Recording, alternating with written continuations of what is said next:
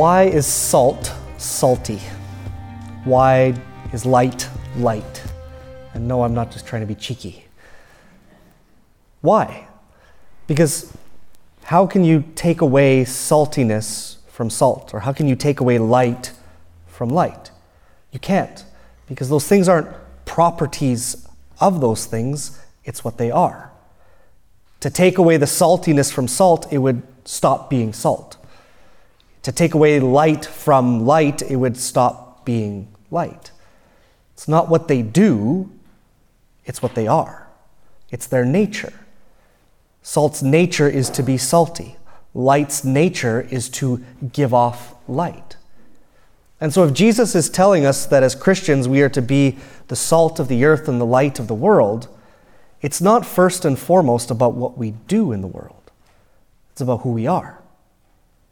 It's our nature as Christians that we bring to the world. But what is that? What is God calling us to? Well, we know we're called to be holy and we're called to be saints. But I think there's a danger that we often fall into when it comes to knowing that we're called to be holy and called to be saints. I think often we think to be holy, to be a saint, is to be this very otherworldly person.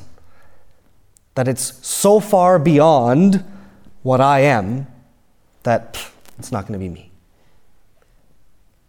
But it's not. God doesn't ask us to become something other than what we are. He has made us good from the beginning. Our nature is good. Salt and light. We all know the movie, It's a Wonderful Life. A wonderful movie that teaches terrible things about what heaven is. When a bell rings, an angel does not get their wings. When we go to heaven, we don't turn into angels. We don't become something else. Being human is enough. God has made us the way that He has made us, and that is all that He desires from us. To be a saint is to be fully human. Jesus was human. Where does the problem come in? Well, both salt helps preserve, light is needed for life.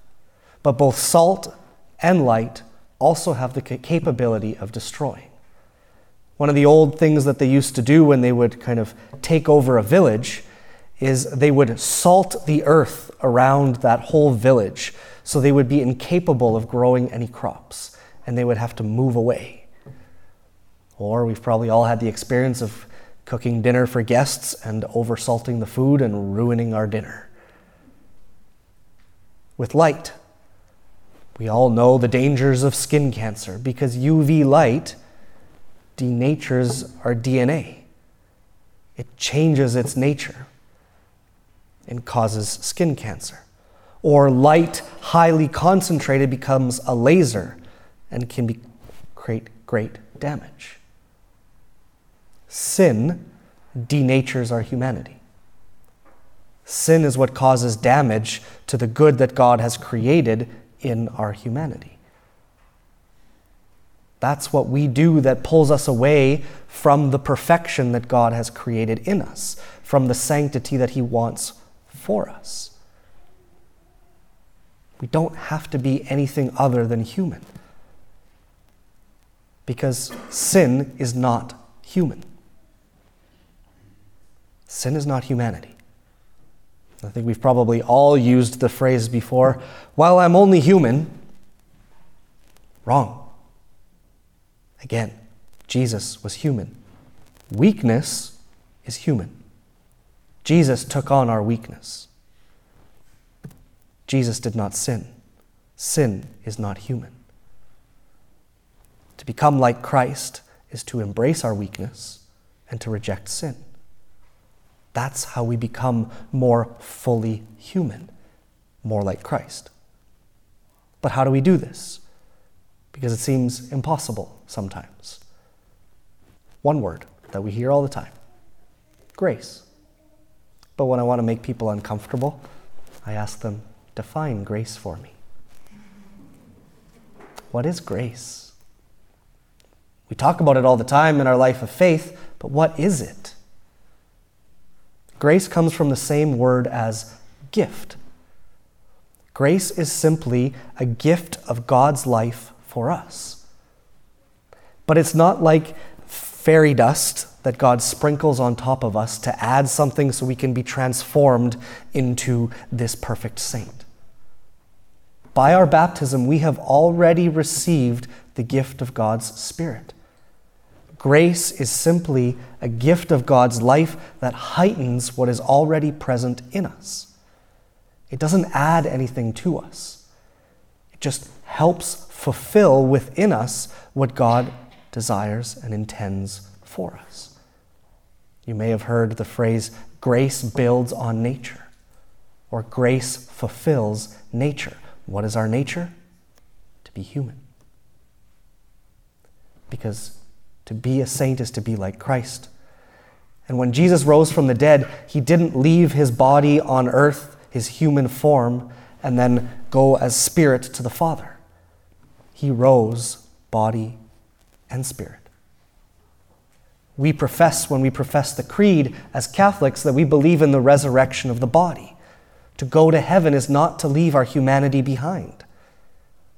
It's that our humanity is glorified. Our humanity becomes what God desires it to be.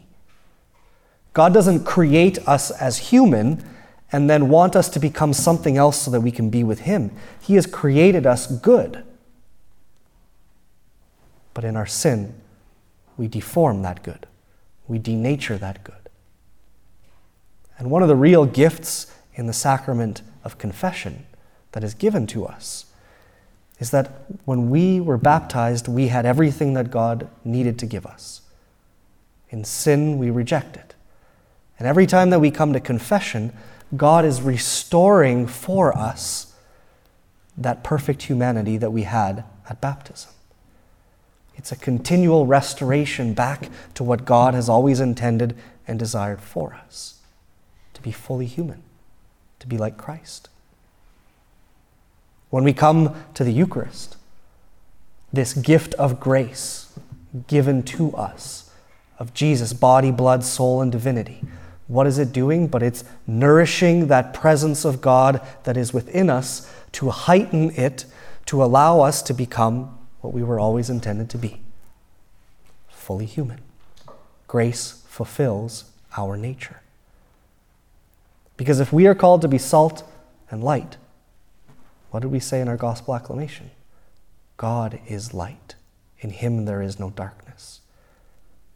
So if we are called to be light, that very nature that we have comes from God.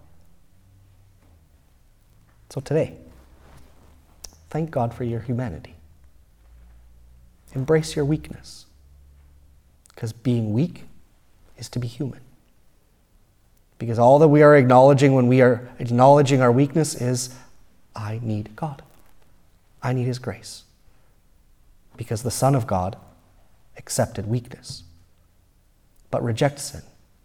It is not human to sin. That is not a Christian view of humanity. Sin deforms our human nature, and God wants to restore that back to us. That is his gift of grace. The grace that builds or fulfills our nature, which is to be human.